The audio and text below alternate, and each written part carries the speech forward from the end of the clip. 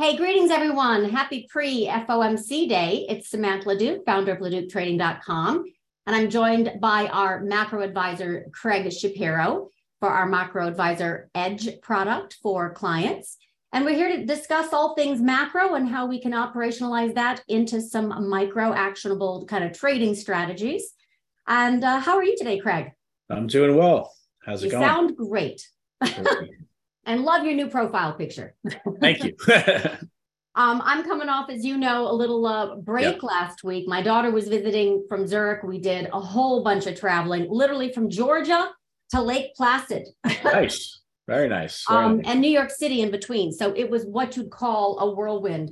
So I'm playing a little bit of catch up, but obviously all eyes on Fed Day tomorrow. And then, of course, this momentum rally that you and I have really been sizing up and timing since the beginning of January. I called it kind of the January effect, where a lot of the oversold, left for dead, high IV, high beta, bankruptcy risk plays would start to percolate up off the bottom, whether it be post-tax loss selling and then just that kind of oversold rally for January.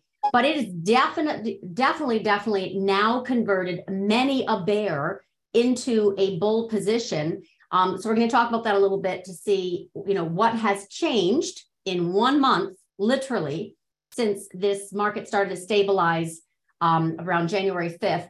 But even before that, back in mid-October, we had a whole bunch of intervention, whether it was the Fed whisperer at Nick Timiraos from the Wall Street Journal floating that article by the Fed that they would consider a pause, to the Bank of Japan intervention of size to support their bond market on October 21st, which definitely continued the bullish sentiment, including and not limited to a US dollar swap that the Fed did with the Swiss National Bank to the tune of 18 billion. So we had a whole bunch of macro kind of congruence of events in mid-October that I think put a bid in the creation of a short-term bear market rally. And then it further got supported, obviously, by the January effect. So we have a momentum rally of size. And I have kind of shared that picture, which to me is the most important one. Let me just show you this screen for those who are interested in why it really, hold on, let me share this, really matters to risk assets that we have rotation, and why it may not benefit to get so excited until you and I can kind of talk through the macro implications of tomorrow's FOMC and earnings and recent economic data. So I think I just shared this. Yes, I did. All right. So this was just, I want to get this kind of out of the way. I'm going to ask you a whole bunch of questions and share lots of your thoughts and reflections on assets right now, risk reward, fixed income, credit markets, obviously the Fed expected moves this year. But this is the chart I really just wanted to start off with from a micro standpoint, right? This is my version. I have several of growth to value rotation and how we triggered right here on January 4th. Actually, volume started coming in. We had a big spike on Friday, January 6th, and then the rest, as they say, is history. And then just yesterday, because this was actually taken this morning, but it's a kind of an end of day value, it basically tagged a little bit of this trend line and pulled back, and I'm expecting a bigger test of this daily trend line before we get a real test of the strength of this momentum thrust off the January lows. So what's your thinking on this recent rally that we've had since January, but also mid-October? Yeah, I would say, just thinking about this rally since mid-October, I think the biggest driver of this has been the dollar.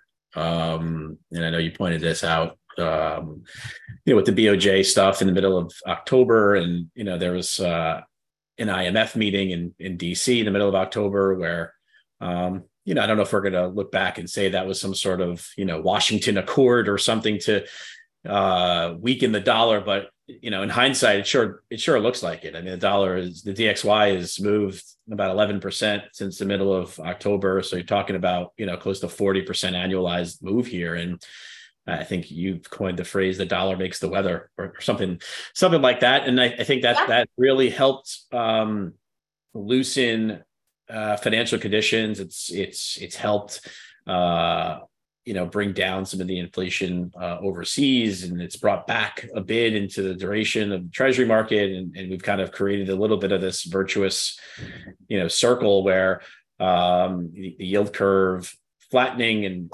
inversion has led long end yields lower, which has allowed multiples to expand in the US, even though earnings are not getting better. And we've kind of created this drastic loosening of financial conditions on a Fed pause and the coming of Fed rate cuts later this year on soft data. And I don't know, to me it all sounds like the market front running the front run of the front run in a lot of ways, really getting out way ahead of what the Fed has said it is going to do, which was further discussed at the December meeting, and the raising of the dot plot, the terminal rates, and then reiterated in the minutes in early January, where they discussed an unwanted easing of financial conditions. But the market is doing what the market does, and is basically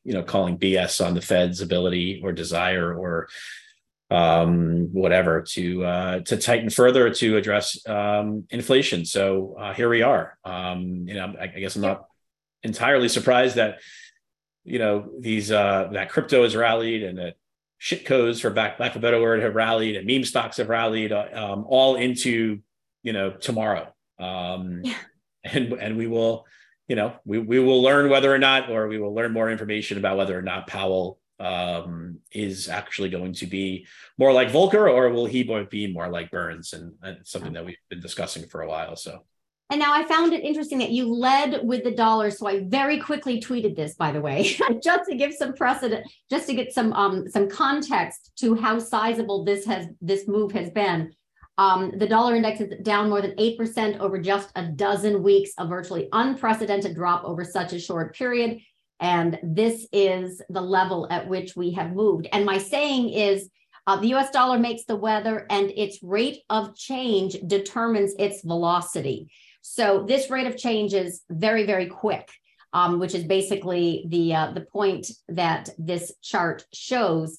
And interestingly, though, and obviously has given a tailwind to the bulls, right? I mean, it perfectly timed its pullback, the Dixie, with all the macro events that we've just talked about, right? So this Bank of Japan intervention, the Fed, intonated pause on top of the SNB and other US dollar swaps, all in mid-October. That's exactly when the dollar started coming down with yields, and risk assets started getting supported. There was a lot of chop during all that economic data, CPI in particular, and the FOMC meeting back in November and then again in December. But big picture, we've just gone sideways, right? But the dollar has not. It has really sizably continued lower. So I had posted last week when I was here on Monday, I still have some levels that I've talked about for a while with clients of this seeing 98. We haven't even gotten to 101, which is kind of this. We did already take out the COVID high, the freak out, right? Risk off rotation into the dollar of 104. But we've got a little bit of consolidation here in this 101 area, and that's actually where we are now. So a lot of folks are expecting some type of bounce because it's an extended pullback and can have a ricochet effect higher. What do you think would be the trigger for a move higher in the dollar? Because right now, all it's doing is, after a long, lovely move higher, almost parabolic, into 114.75 Dixie, it actually has come all the way back down into this. It's almost 101, this trend line. You can't see it because this was a week old. Actually, this is 2 weeks old, but you get the idea. What's going to be a macro trigger for a higher dollar in your assessment? Yeah.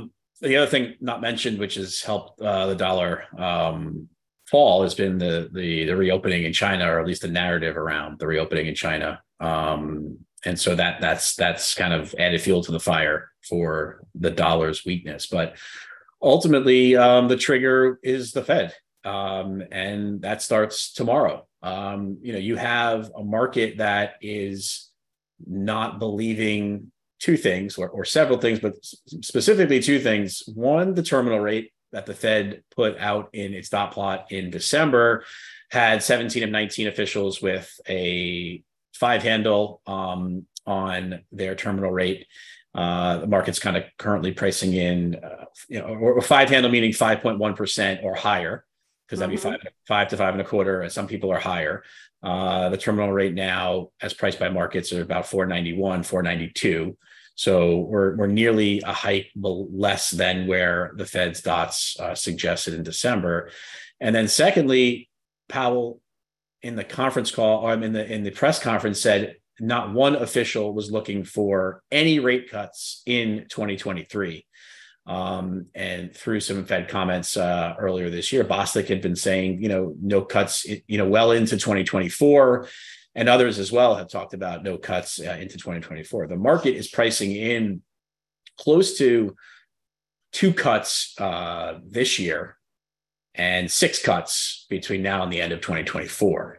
So the market has run far ahead of what the Fed said it is most likely to do only 6 weeks ago. And the reason for that is because we continue to see a deterioration in the data, both on the inflation side and on the employment side. But that deceleration or deterioration of data is still coming from levels that are so well above kind of Fed mandate that I think the market has taken that data deterioration, way too far. I mean, the fall in inflation expected, we're still looking for, in the January prints, headline CPI is going to be 6%, core PCE just printed 5%. I mean, these are not 2% readings. The ECI, which is the employment compensation index that came out this morning, which had been well flagged by the Fed as a trigger for some momentum on the labor front, came in at 1%, which is 4% annualized. That's not 2%. That's not consistent with 2% inflation. So yes, the data on the inflation side is getting better, but we are still far away from getting to the 2% mandate. And what the Fed has said is they need to see a slowdown in the labor market. They need to see more job cuts, a pickup in the unemployment rate towards 4.5% this year in order to see that inflation come down towards 2%. I just don't think we've seen enough data on that front yet. It's likely that we will get there, but we're not there yet. So I think the question that the market is basically saying, well, we're going to get there. We're not going to get there yet. Doesn't matter. We're going to get there. Let's price it in now. And I think the Fed's view is we need to continue to be tight in order to create the conditions necessary to get there. And so I think tomorrow you will get some pushback from Powell on market pricing. There will be some discussion about how financial conditions have been easing materially, but it's a tough narrative. It's a tough game for him because he's not going to go 50. He's going to go 25. It's not going to be easy for him to convince the market that he's serious. So, we'll have to see how he does it. There may be some subtle changes in the statement. There certainly will be some Q&A about it. I expect him to try to be resolute in his seriousness about making sure that inflation is stomped out and that just because we have a step down doesn't mean we're finished. But the market believes that there's an increasing odds that they're done after this hike and that they won't be hiking in March. So I think that's something that he needs to reconcile. So you think that they will follow through with what the market seems to be pricing in, or they will not, and market will be disappointed? I think the market will be disappointed. I think that he will speak hawkishly in a way to push back against the market's pricing on both the terminal rate and on the duration that it will stay at terminal. So I would expect to see some language from him, which discusses, which pushes the terminal rate back towards 5% or above.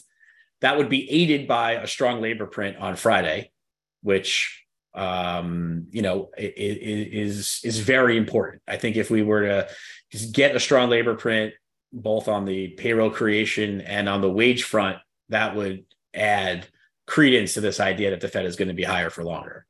So that I think that 1-2 combination could really push the terminal rate back above 5%. And then as far as duration is concerned, I think he will speak to this idea that as of the last summary of economic projections last meeting, no Fed members were expecting any rate cuts this year. I think he'll reiterate that. And I think he'll reiterate that despite the data that we have seen to start the year, he'll say that's, this is expected and we still expect no rate cuts this year. So that'll be a way to push back. I think if he were to do both of those things, the market would be disappointed. The curve would uninvert a little bit. The dollar would rally. And given the high correlations of the dollar with every other financial asset that we've seen, whether it be gold or Bitcoin or meme stocks or anything that has been driven by this improved liquidity from a weakening dollar, I think that would all start to reverse, upon that. Now, we still have to get through earnings. We still have to get through that data point on the payroll. We still have to get through CPI in 2 weeks. So there's consistent data that comes, but I think that would be the message, after tomorrow. All right. I have a chart I want to show because it kind of, a little apps. Let's see if I've got this right one. I do have the right one. All right. So I have just a wonky kind of way of saying the Fed is trapped. It is similar, I think, to what you described from a macro standpoint, and you have some charts that you want me to bring up, and I definitely want to do that so we can talk through those. This is kind of a funky intermarket analysis chart that I did, and I've tracked over the years, literally decades. I started posting this in the last year where we had basically overshot. So this trend line basically of when, rate hiking cycles end, traditionally anyway, back in April 1995 and June 2000, July 2006. This is just the formula that I use, but basically also this August 2020 bonds are done going up call. We actually broke below this major trend line. And I kind of euphemistically said, Fed is trapped. Maybe down here, they try to pivot, but right now, all we've done is overshot or over tightened and kind of moved back in. So Fed is trapped from this standpoint is kind of an intermarket read for me. But from a macro standpoint, it's more akin to this inflation falling recently has really ignited the animal spirits, right? So the market is very excited about deflation. And, earnings expectations have been obviously ratcheted down so they can step over very easily. But there's not pricing in an economic recession, just kind of a short-term EPS recession. So right now, inflation falling is helping the market bid up equities in this flight to momentum, because Fed will step down, pause, and then cut. My assessment is a little bit different. This whole financial conditions of being, I would say, loosened dramatically since October, since they align very, very closely with market returns, interestingly enough, has actually created more demand side inflation. Wages are still firm, even if their rate of ascent is slowing. Housing is still quite sticky. We saw pending home sales very strong. Yes, we had durable goods inflation fall, but services inflation, largely wages, has been very, very strong. Unemployment, very, very low. Unemployment claims falling, not rising. All the things that you've highlighted. So to me, the very fact that inflation has fallen is giving this, the bull market a chance to obviously support the Fed's soft landing basis. But wages still are the reason for the season. You've talked about this, and I've written about this, right? Since October of 2021, wages over productivity gains are going to be the enemy of bonds, and they're still above productivity gains. They're also not the prices that corporations are passing on to the consumer are being absorbed. So right now you can see it in earnings. This to me is just keeping the whole inflation story well bid. At what point do you think the conversation would turn from, okay, Fed isn't going to cut this year. We actually have an inflation strength underneath the surface structurally that will create a narrative of it's time for the Fed to hike again. So again, Fed is trapped as far as I can see. Whatever they don't do at tomorrow's meeting and in March will actually trigger that fear that they've gotten way ahead and we're going to actually start to pivot higher. But I think that's probably another quarter to go.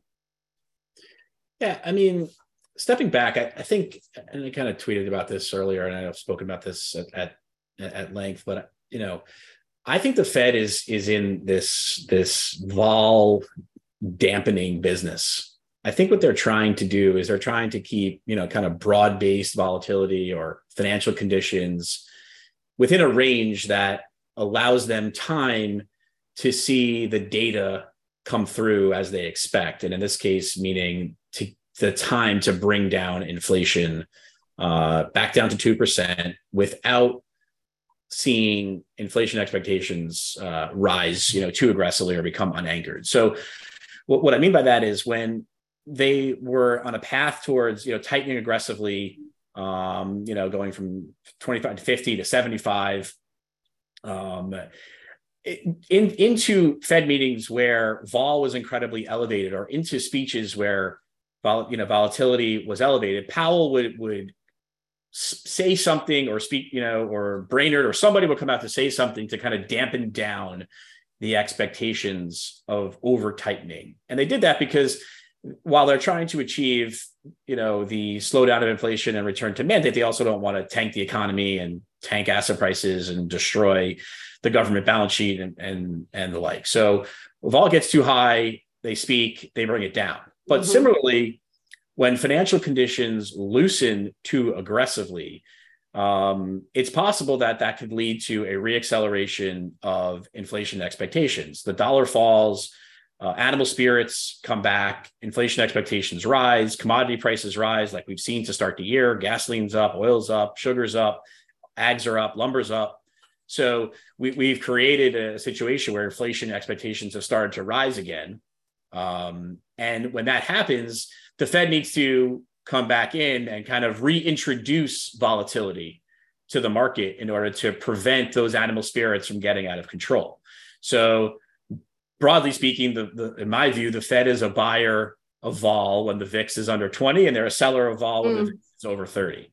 So what we've had went up until, let's say, 2 weeks ago, financial conditions had loosened mightily, but inflation expectations were not rising. But over the last couple of weeks, inflation expectations have started to rise again. And I think for the Fed, that's a problem. So I think I gave you that chart. Maybe not, but I could. This one? There was a US five-year inflation. This one is the that's financial. Bloomberg. That's financial conditions index. Here it is. Yeah, 5 years. Is this the correlated with gasoline prices? Correct. No, that's just the gasoline. Sorry. Okay. I think bring them all up. I'm just gonna send it. Here it is. Yes. Yep. Okay. So I mean, it's a busy chart, but if if you see there's a down the middle of December there towards the last meeting, it kind of got down very close to 2%, and then even more recently in the middle of January, again kind of down nearly towards 2%. But since, let's say, the middle of January toward up until at least 2 days ago, it had kind of moved 25 basis points higher, which is a lot. I mean, this is again, it's a busy chart, but what I'm saying is when it gets down towards 2%, that's risk of the market kind of not believing, stepping back. When that gets down towards 2%, that's them saying, okay, that mission has been accomplished. But when that starts to rise again, then there's this concern that inflation expectations can move back higher again. So I think they're kind of preventing against both. They're preventing against a deflationary bust. They're preventing against inflation expectations rising too far out of control. So I think for tomorrow, it's another buying time event. but this time it's different in that they need to take volatility back up now in order to buy time, because they don't want inflation expectations to re-engage. And if you look that was my point. I mean, the loosening of financial conditions is basically going to trigger demand side inflation. I mean, whether it be in the falling, 30-year mortgage rate, and it's already spurring, buyers to step back in faster. It's definitely showing their hand that inflation can lumber. We've, talked about as an oversold asset popping up with lots of other meme stocks. But the point is, it's actually a major tell that there's also commodity strength in the past few months, for sure, since financial conditions have eased, which is all going to trigger this inflationary, worry again. So again, I agree that they're more hawkish than dovish come tomorrow, but big picture, this whole year, it's going to be a dance wherein I think they're just trapped as it relates to if they do too much and inflation falls, expectations fall too fast, then they come back in and, try and prop it up. And then the reverse happens. It gets out of control on the other side, not out of control, but it's basically like the pendulum swinging both ways. It's going to be a dance this year of basically biding your time on short covering rallies, whether it be growth or value. It doesn't really matter. I think it's going to be a snake-like event all year. Yeah, and I sent that. That's why I sent that gasoline chart over. I mean, you can see gasoline is kind of the biggest driver of headline inflation changes. And so gasoline had been up kind of 17 days in a row. It was a little bit flat over the weekend. And you can see there on the far left side here, the light blue bar is where 2023 gasoline is. The green bar is 2022. So you could already see we're at prices that are higher year on year. This actually is a 15-year high for gasoline prices for this time of year. So, look, last year we had these big spikes because of the Ukraine war. I'm not suggesting that we're going to see a similar spikes, although it's, the Ukraine stuff has kind of fallen off the table. We'll see what happens there. But we're already, because of this, getting pressure on the headline inflation front again. The Cleveland Fed nowcast has put out a forecast for January headline inflation at 0.63. It was negative last month. So again, you're talking about, it was negative in December. It's reaccelerating to 0.63 in January. The market is saying, well, that doesn't matter. It's just energy. So let's, the Fed's not going to care about it. I would argue the Fed is looking at it's looking holistically at inflation. It'll be very difficult for them to kind of signal a success if commodity prices are rising once again, food prices are rising. I mean, there's these stories about egg prices. I know they were kind of ridiculous, but, food and energy is what people buy. And so it's going to be hard for the Fed to declare victory on inflation when if and when commodity prices are reaccelerating. And part of what will reaccelerate them would be a further weakening of the dollar.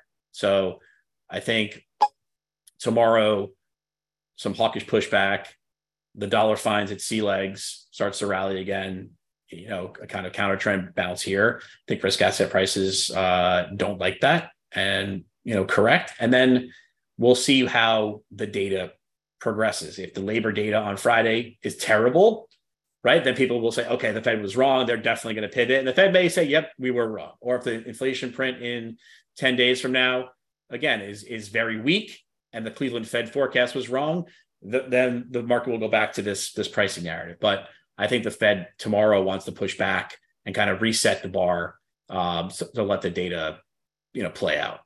All right. So we're definitely in agreement. I had asked you also if you thought Powell would do anything about tightening the financial conditions through increasing QT, and you said no. Yeah, like I don't suspect that they're going to up the pace of QT, but there have been comments recently from some Fed officials kind of discussing the optimal level of reserves. And some market participants had been concerned that reserves were falling, and that picture there is net liquidity. So that's not just reserves, but that reserves have been falling so rapidly that by the middle of this year, they would breach 3 trillion in reserves, and that would be an issue. And the Fed's not trying to create that banking issue. And what Waller and Lori Logan and a couple of others have said is actually you need to be thinking about bank reserves as reserves plus cash available in the reverse repo facility, because if banks are looking for reserves, they could pay up and buy them. And not buy them, but attract them by taking the money out of the RRP. So what that signals is that it's likely the Fed is going to continue with QT, throughout all of 2023. And they've also said that in a theoretical environment where the Fed is actually cutting rates, they can continue doing QT, which is something that the market had not expected. I don't believe people thought it was possible that when the Fed is cutting rates, they also could be doing QT, because there's a little bit of inconsistency there about stimulating the economy versus contracting liquidity. But what they're saying, and I think Powell may speak to this tomorrow, is that it is possible for them to be cutting rates in the future, but also continuing to do QT, because QT is a search for the optimal level of reserves in the financial system. And right now, there's way too many when you combine what's on bank balance sheets and what is in the RRP. And so the Fed wants to see the collective of those continue to fall to a point, and I think Waller had said kind of low double-digit percentages of GDP. So, we could be talking about another $1.5 trillion to $2 trillion of balance sheet reduction, over this year and into next year, which I think, based on my framework about Fed liquidity being the mother's milk of risk asset pricing, I think that is a headwind. And that chart you have there, the net liquidity chart, in that environment, you'd see that white line continue to fall. And as the white line, the net liquidity line is falling, it's harder for the S&P and for risk assets to continue their upward ascent. One of the things that had helped the white line and had added liquidity had been the Treasury drawing down its cash at the Fed, kind of because of this whole debt ceiling saga. That is something that will continue into the next few months here as the Treasury and Congress are dealing with the debt ceiling debate. Treasury has actually added $200 billion back to the Treasury general account over the last 2 weeks. So they've drained liquidity that regard. Tomorrow morning at 8:30, we get some more information from the Treasury Borrowing Committee that'll give some insight onto how they expect to issue bills and bonds in the next 6 weeks. So that there could be some insight there. But and you talked to this chart, which, by the way, is only updated on Thursday through TradingView. So it is not real time, just to kind of clarify. But Fred balance sheet overlaid with SPY. Yeah, I mean, that chart is very similar to the chart that you showed before. There's really not much of a difference there. The difference is that, like, to your point, this chart that you have is just the Fed balance sheet versus the S&P. What my chart is, it kind of tries to parse out some of the moving pieces, and others are doing this as well. It kind of parses out the reverse repo, which moves daily, and Treasury general account, which also moves daily, with a 1-day lag, where you get the data. So it's what I'm looking at is a little bit more real time. I don't think you can trade this correlation on a daily basis, but I think you can have a sense of how much liquidity is being added or contracted over, let's say, the coming 2 to 4 weeks, and whether or not that's going to be bullish or bearish for risk, broadly speaking, and maybe use that as a bias tool. And I think between now and the next 2 weeks, you're going to continue to have liquidity drain. And we're continuing that from a period where the S&P is already kind of disconnected from the liquidity drain we've already seen. So I'd expect the S&P to catch down to where the liquidity is. Okay. So I'm waiting to see if we're going to obviously hit and get rejected from this momentum rally. As I mentioned, kind of coming into the week, this is where it would be most likely to pause and digest, and any late bulls to this party would be obviously, bears and bulls can both suffer. But in particular, I think this is where we're going to have a little bit of a pause. So the narrative for tomorrow is we'd be rallying strongly if it was absolutely 99% guaranteed that we would just have a 25 basis point increase and then a pause in March and a cut end of year. That's basically what the market has priced in. In the meantime, we've had a really big move higher in gold, and that gets asked a lot.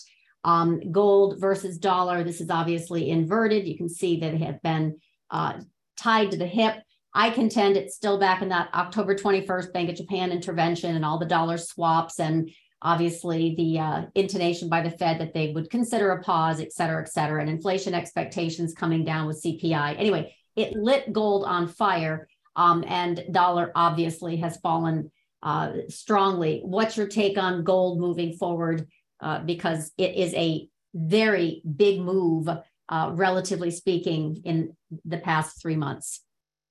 Yeah, I think gold has, some structural things that are very beneficial, which we've talked about before, which have to do with gold becoming more of a neutral reserve settlement asset as trade starts to morph away from the US dollar, specifically as China and Russia transact more for commodities away from dollar, as Saudi and China do the same, and more reserves over time will be held in gold as opposed to in US treasuries. And actually the IMF just wrote a paper about the role of gold in reserves. And so I think this is becoming more kind of known and aware, and foreign central banks in the fourth quarter, I think, had bought the most amount of gold that we've seen in quite some time. So I think there are some structural central bank flows and geopolitical dynamics that are helping the gold price. And that's why the gold price has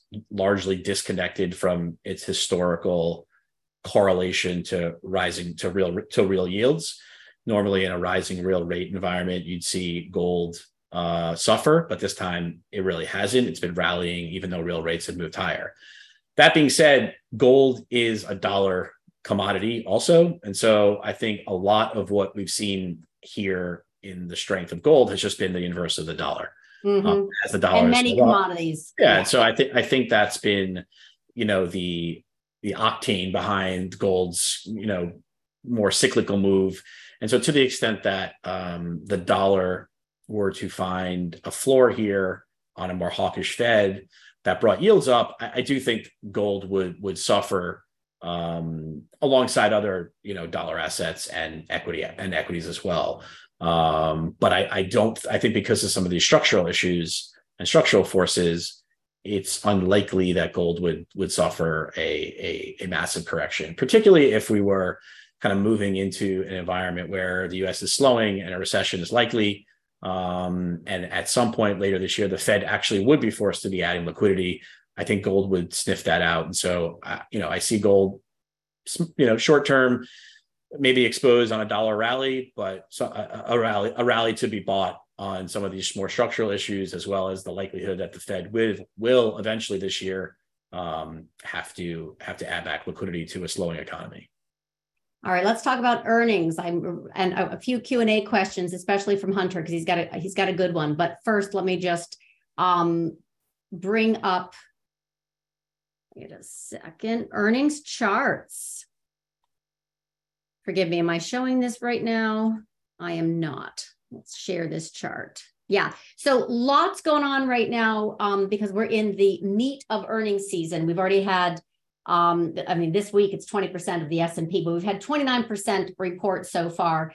And they have obviously revised their estimate. Analysts have revised downward at an accelerated pace in the past 6 months. We had kind of peak earnings valuation back in April and June, and it's obviously coming back down so they can step over. But in large part, we've definitely had a miss on the top and bottom line so far. And the expectation is that we are going to have the next 3 quarters of negative EPS. This is actual, this is, estimated negative EPS comps. And that's what a lot of folks are very focused on for that kind of recession worry. And yet the analysts also see a very strong move into the end of 2023 and beyond of, I think it's like 10.6% increase. So they're not seeing a recession in the economic sense, just a short-term EPS only recession. So they've really kind of just moved right past that.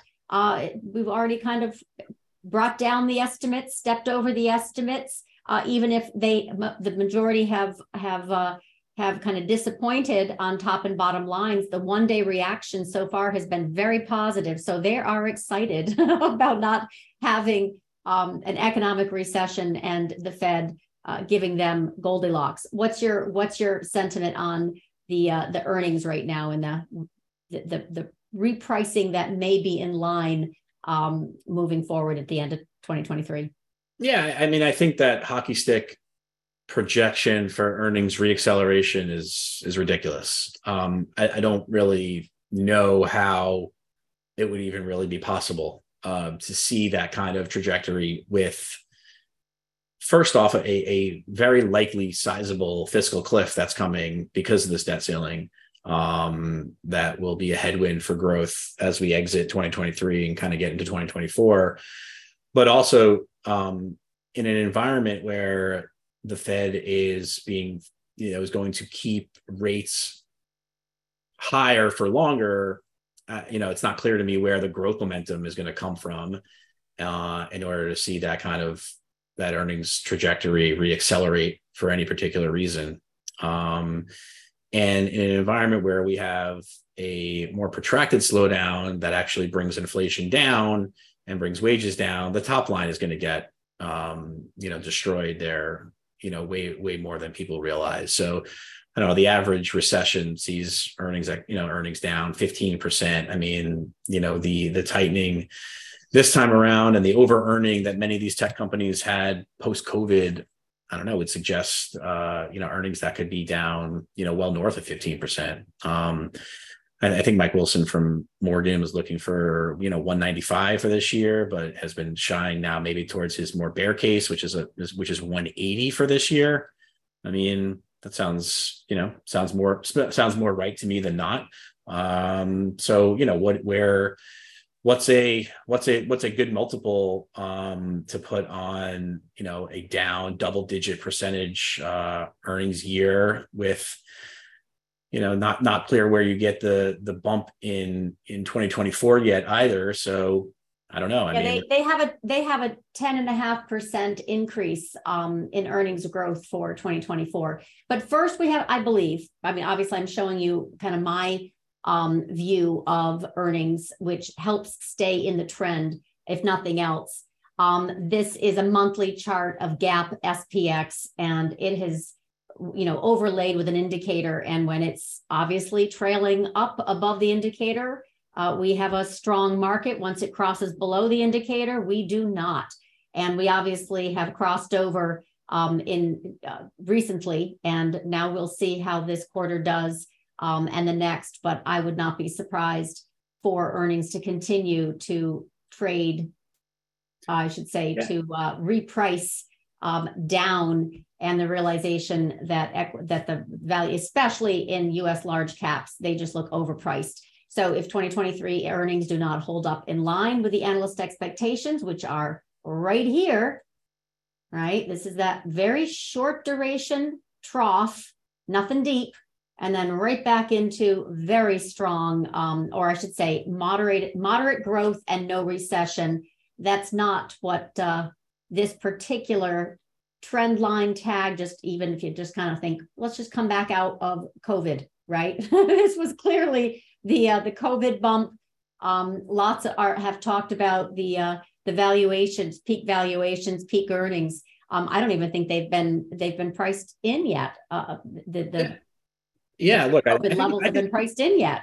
I think you can, as I'm just looking at your chart here, man, I think you can even, look at the periods of time that you spend between the red line and, under the red line, let's say, maybe you need another red line that runs parallel, but is under that red line to catch some of the older ones. But under that band, let's say, is when companies are under earning. And over that band is when companies are over earning. There you go. So, you basically have these, cyclical periods where, earnings are under earning versus normal. And then you move into over earning versus normal. And I think what you see here is you have a period in, let's say second half of 2020 and early part of 2021, where you have a sizable shock that leads to a quick under earning period for the economy. And then you have a rapid reacceleration of earnings growth. And now you're into, 8 quarters now, or whatever that number is, let's say, or 6 to 8 quarters of over earning. So to believe that we're going to structurally over earn this trend, which I bet you if you, line up that trend and look at a, nominal GDP plus some buybacks, you're talking about kind of a, secular trend of, mid-single digit earnings growth. That's your long-term earnings trend for America Inc. And when you're earning 30, 40, 50% above that trend, you can only do that for so long. More capacity comes in, inflation comes in, rates get hiked. So a retest of that line seems, very, very likely. It's probably, you could even argue we should go under that line for a bit, but let's say we at least get back to that line. And that's all I'm talking about, saying. Let's exactly. Retest the breakout. Right. So and it's very hard to, say that while that line is falling back, while that yellow line is falling back to red, that should be a period of substantial multiple expansion. Mm-hmm. So, particularly when inflation is still running above normal. So that to me is a major headwind for equity valuations for the rest of this year. But that is not what the market is pricing in. So Steve Mann makes a mention that the irony of the chart being labeled GAAP SPX, does GAAP still exist in reported earnings? I don't know what percentage of companies do report, but this is mathematically, this has been working extremely well for many years. So I've used this really, really well. I haven't had to parse out. It just works. So I'm going to say that even if it's not as popular anymore, it's still reflected in the indicator. So I'm going with it. But the question also in Q&A, I want to kind of go over some of those questions. The question of what's the trigger in mid-March. Bank of Japan. So Bank of Japan came out and did their massive, support of their bond market in October 21, and then they basically doubled their yield curve in early December. So all of this has been fabulously bearish for the dollar and bullish for risk assets, and bearish also for U.S. yields. So combine that with the fact that Kuroda is leaving. I don't expect any changes at his last meeting, which I think is around March 10th, but I am expecting the March 20th report, which is inflation, especially around wages in Japan, to be market moving. That's what I'm looking for. I've been watching, Asian inflation prints and Australia, and oh my gosh, they're red hot. I mean, they're just really still red hot. There's been no tempering of that trend. So I think that's when we're going to have some move in the dollar yen carry trade. And as a result, I think we could digest here in dollar and yields for a while, actually, until we get to that March. We also have FOMC, right? Potential disappointment, but we also have the Bank of Japan 20th. So and I also just think that some of these charts need some time to set up. I just don't think it's it's an immediate reversion to a mean type of trade. I think these charts need some time to set up and basically chase out both bulls and bears. So no, I understand your question. I've been asked that before, Steve, so don't worry. All right, so Hunter has also some questions, and I don't know if you can see it in Q&A, Craig, but he's referring to thoughts of inflation resurgence, sugar, iron ore, aluminum, gasoline, lumber, as a result of the dollar dropping and the dollar yen right, pulling down very hard with the dollar yuan, which is the reason for the season for a lot of the commodities. Despite the tech layoffs, they're not as big a component of general payrolls, and construction layoffs have not occurred yet. So there's still a lot of backlog in single family homes and also multi units, a big increase actually in 5 units and up that still has not even turned the corner. They're still red hot. So construction labor or payrolls have not been hit yet. So this is going to continue the theme of low unemployment claims until we kind of make up that backlog in the construction. So I don't see as much a concern on the tech layoffs as others. I'm more interested in construction unemployment. That's definitely my focus. But you had a question. Let's see, last GDP report. Can you see his second question, Craig? Yep. Okay. Can you answer that one on the GDP report? So this thing about, there's a thought that credit card interest rates moving higher, is a material headwind for the consumer. Yes, but I would say as a percentage of disposable income, and debt, it's really not too dissimilar from where we've been in prior cycles. So I wouldn't get too up in arms about how higher interest rates, specifically are affecting the consumer on the credit card side. I would just say, broadly speaking, though, higher rates, higher inflation is affecting consumer sentiment. So I just don't think it's credit. I don't think there's a risk in the credit card debt moving higher specifically as some sort of exogenous event. But look, I think real retail sales have not been very good. And we saw that in the December print that came out, a couple of weeks ago. And I suspect we'll see similar levels of sluggishness out of the consumer from a real perspective, here again in January and February. I mean, I know Visa and MasterCard and American Express had all kind of talked about a consumer that's been resilient, but I think that's more of a nominal comment than a real comment. As consumers are paying more for groceries and for other kind of essential items, maybe spending less on non-essential items, but broadly speaking, are still spending a lot because wages are up. It's just that impact and that kind of tie through to the economy and to corporate profits. I think is what's being strained. I mean, there's a sizable margin compression story, going on. I think Morgan Stanley had said that 80% of S&P subsectors now are seeing cost inflation outpace sales growth. So you're talking about kind of broad-based margin contraction for 80% of the industries, and really the industry where we're not seeing it is in energy. Right. I mean, Exxon, 56 billion of profits or 59 billion or some, monstrous number. That's where the profits are. But away from energy is where we are really seeing. If you strip the energy out, we have a wee negative print. I saw that. Yeah. Yeah. So that's also on the earnings compression question. I'm actually fascinated that we don't have more layoffs yet. In other words, the very first chart that I looked at the beginning of the year was UNH. So United Healthcare and the rest, they started to sell off as the momentum rally kind of picked up. So that is that rotation, right, that I kind of showcased in that first chart. But they are bloated with staff, just like tech overhired during COVID, right? Lots of money.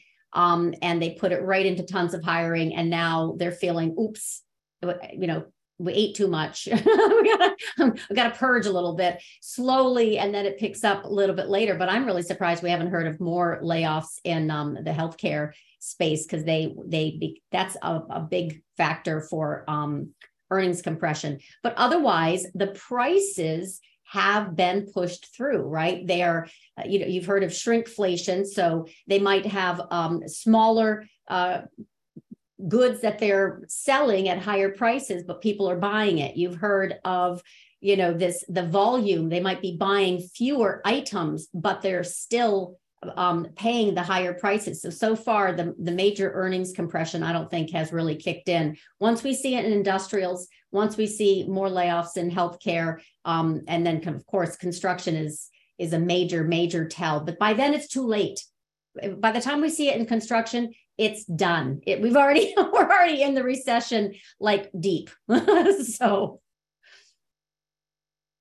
All right. What other question was? And speaking of home builders, I'm actually right now they are sticky, like wages and backlogs and money that is still in the system.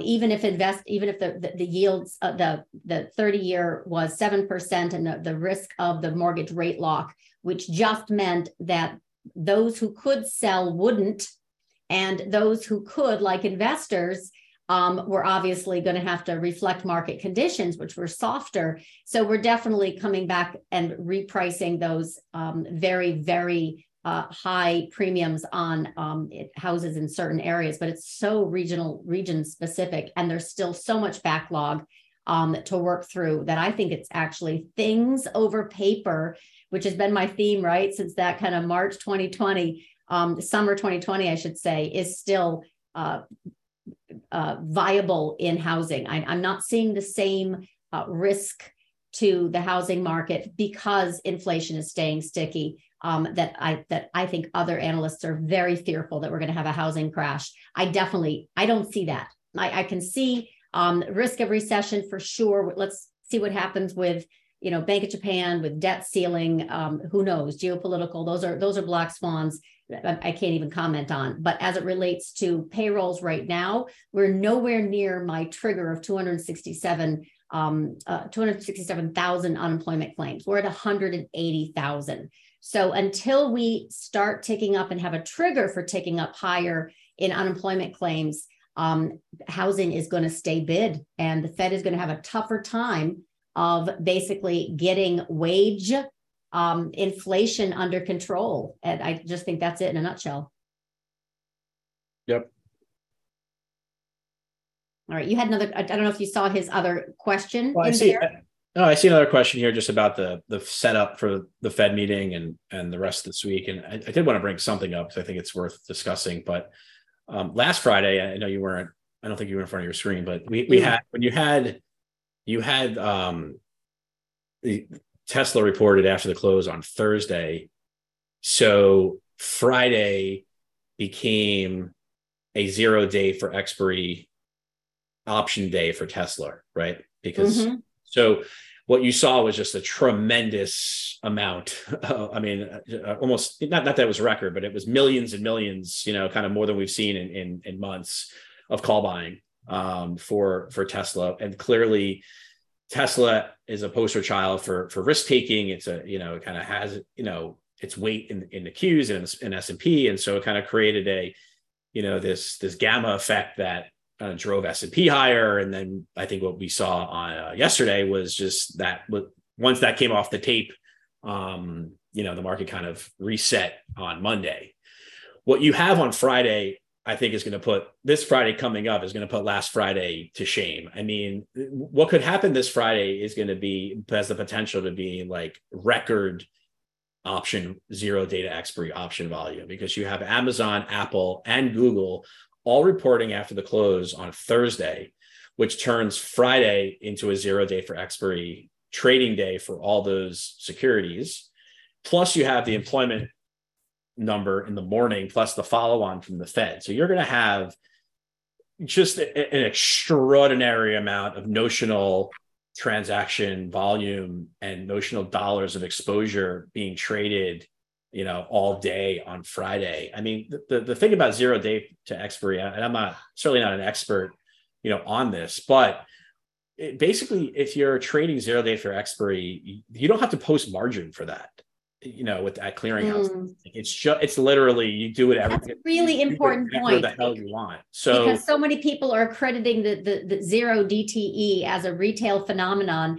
It's hedge funds They don't have to post margin. They can get around it. They're cowboys and cowgirls right now. It's institutional players that you don't have to post collateral. It's basically, it's free money. And so, Yep. We are in a situation for Friday where you just have an extra, I don't know, it could just be an epic thing. And I'm kind of thinking back to, end of January, early February of 2018, where you had that vol event. It just strikes me like the setup is there for, something similar possibly happening, where let's say if there's bad news, there's a hawkish Fed, there's a constructive employment print and some bad earnings, and all of a sudden you have, put buying and dealers dynamically hedging and selling and selling and selling.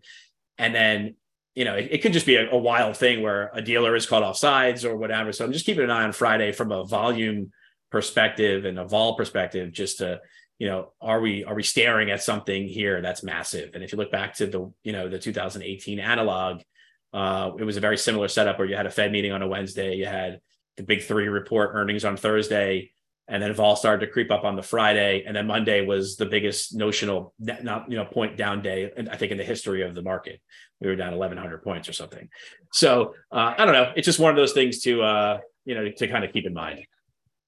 All right. Well, I hadn't thought of it that way at all. But again, I'm in re-entry mode. I will say that so far I see no market net selling. So one of the big deals that I do for clients is I track breadth and volume extremely closely, like hourly, to identify when conditions are ripe for going long and short, and pressing long and pressing short. And so far, since Wednesday, the 4th of January, we have had just net buying and solid breadth. So I had said last Friday, I did come back, for one day and did 2 interviews. And I said in both, I still think this is a fake breakout fast failure, but we haven't turned yet.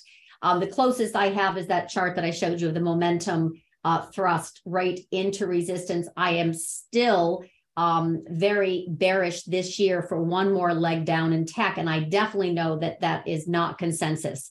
I think there are like 2 analysts out there that have kind of that see lower, but I also absolutely respect that this risk profile is increasing for volatility. The problem is timing it on, like you just said, this kind of perfect storm of earnings with payroll, with FOMC, but it just doesn't have, for me anyway, a sold to you market feel yet. And I can usually see the distribution under the surface before the selling starts. It's called the divergence. I can see very, very clearly that breadth is way the heck up here, price is here. There is a huge disconnect. So that alone is a major divergence, no question.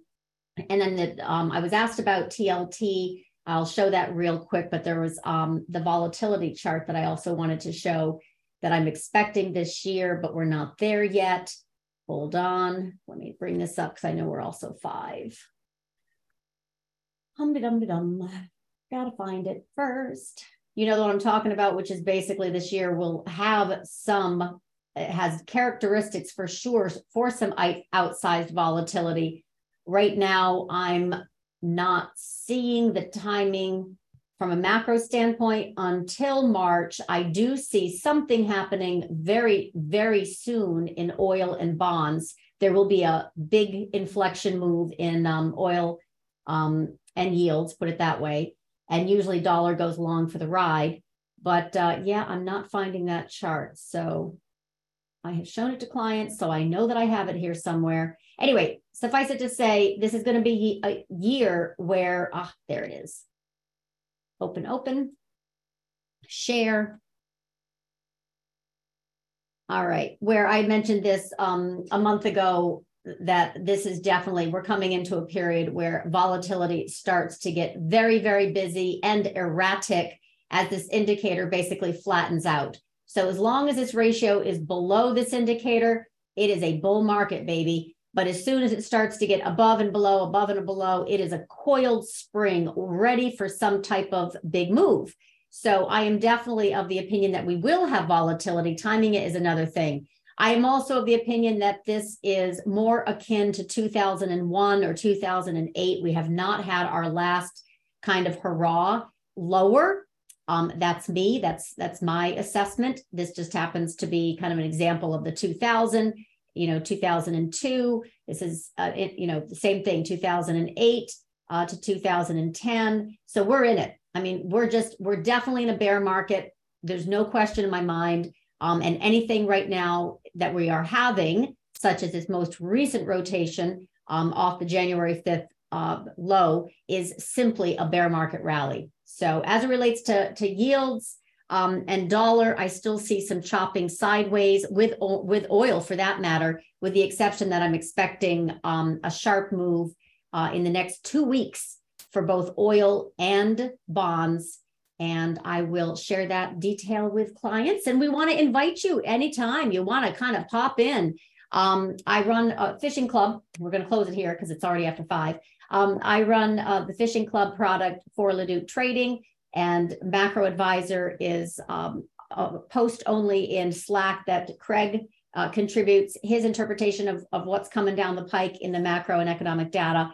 And he also is concierge service for edge clients and sharing his entire book and also active trade support in addition to research around events. So we have it going on from macro to micro, running a live trading room. I am going to be doing a live FOMC tomorrow just for giggles. I don't always do a live trading room for the public. I always have the morning session for clients.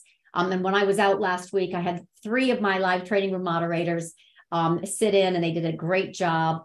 I got some really positive feedback. So I've got a great crew, great deep trading desk also of 9 contributors. So we invite you to check it out. And this will be recorded. The last one, I goofed, didn't get it recorded. My fault. You had to be here to benefit. And you would have seen this chart, for example. But the point is, this one will be recorded. We'll load it to our YouTube channel. And any parting thoughts, Craig, before I close? Because I just realized we're 5:10 Eastern. No, look, I mean, I think we now, I think we covered a lot of ground. I think the next 72 hours between the Fed, the ECB, employment print, and big 3 tech reporting, where this is I guess a financial market Super Bowl, for lack of a better term. I think that we'll really get a sense now of, the next direction. Clearly coming into the year, the markets have been euphoric on, an easing of financial conditions, covering from last year, just, new money, new year. But now is where the rubber hits the road. We really need to, kind of see how the Fed is going to play this out with the data. And, my view, the framework revolves around kind of timeline towards Fed adding liquidity or contracting liquidity. And the market has been pricing in an adding of liquidity. And I think they're going to push back against that in a way. And so, the next few weeks are going to be, I think are going to be highly challenging, for risk assets on back of this. So.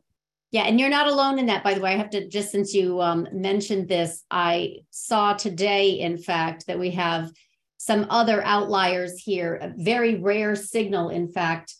This is a Morgan Stanley chart that global risk demand index has risen sharply, and it's nearing a 3 sigma move, very much similar to what happened in August before we peaked and rolled over.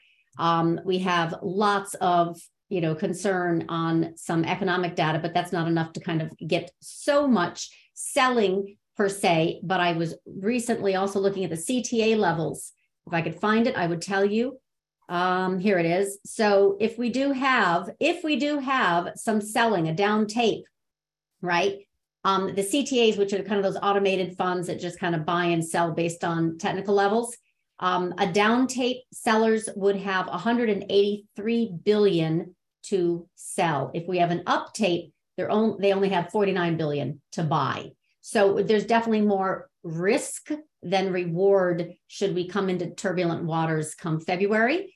And last but not least, the fundamental long short hedge funds have increased positioning close to 1 year, all in extremes. So basically, this is a Goldman report that says they are at gross leverage at 183.4%, which is a 99th percentile, and net leverage is in the 73rd percentile.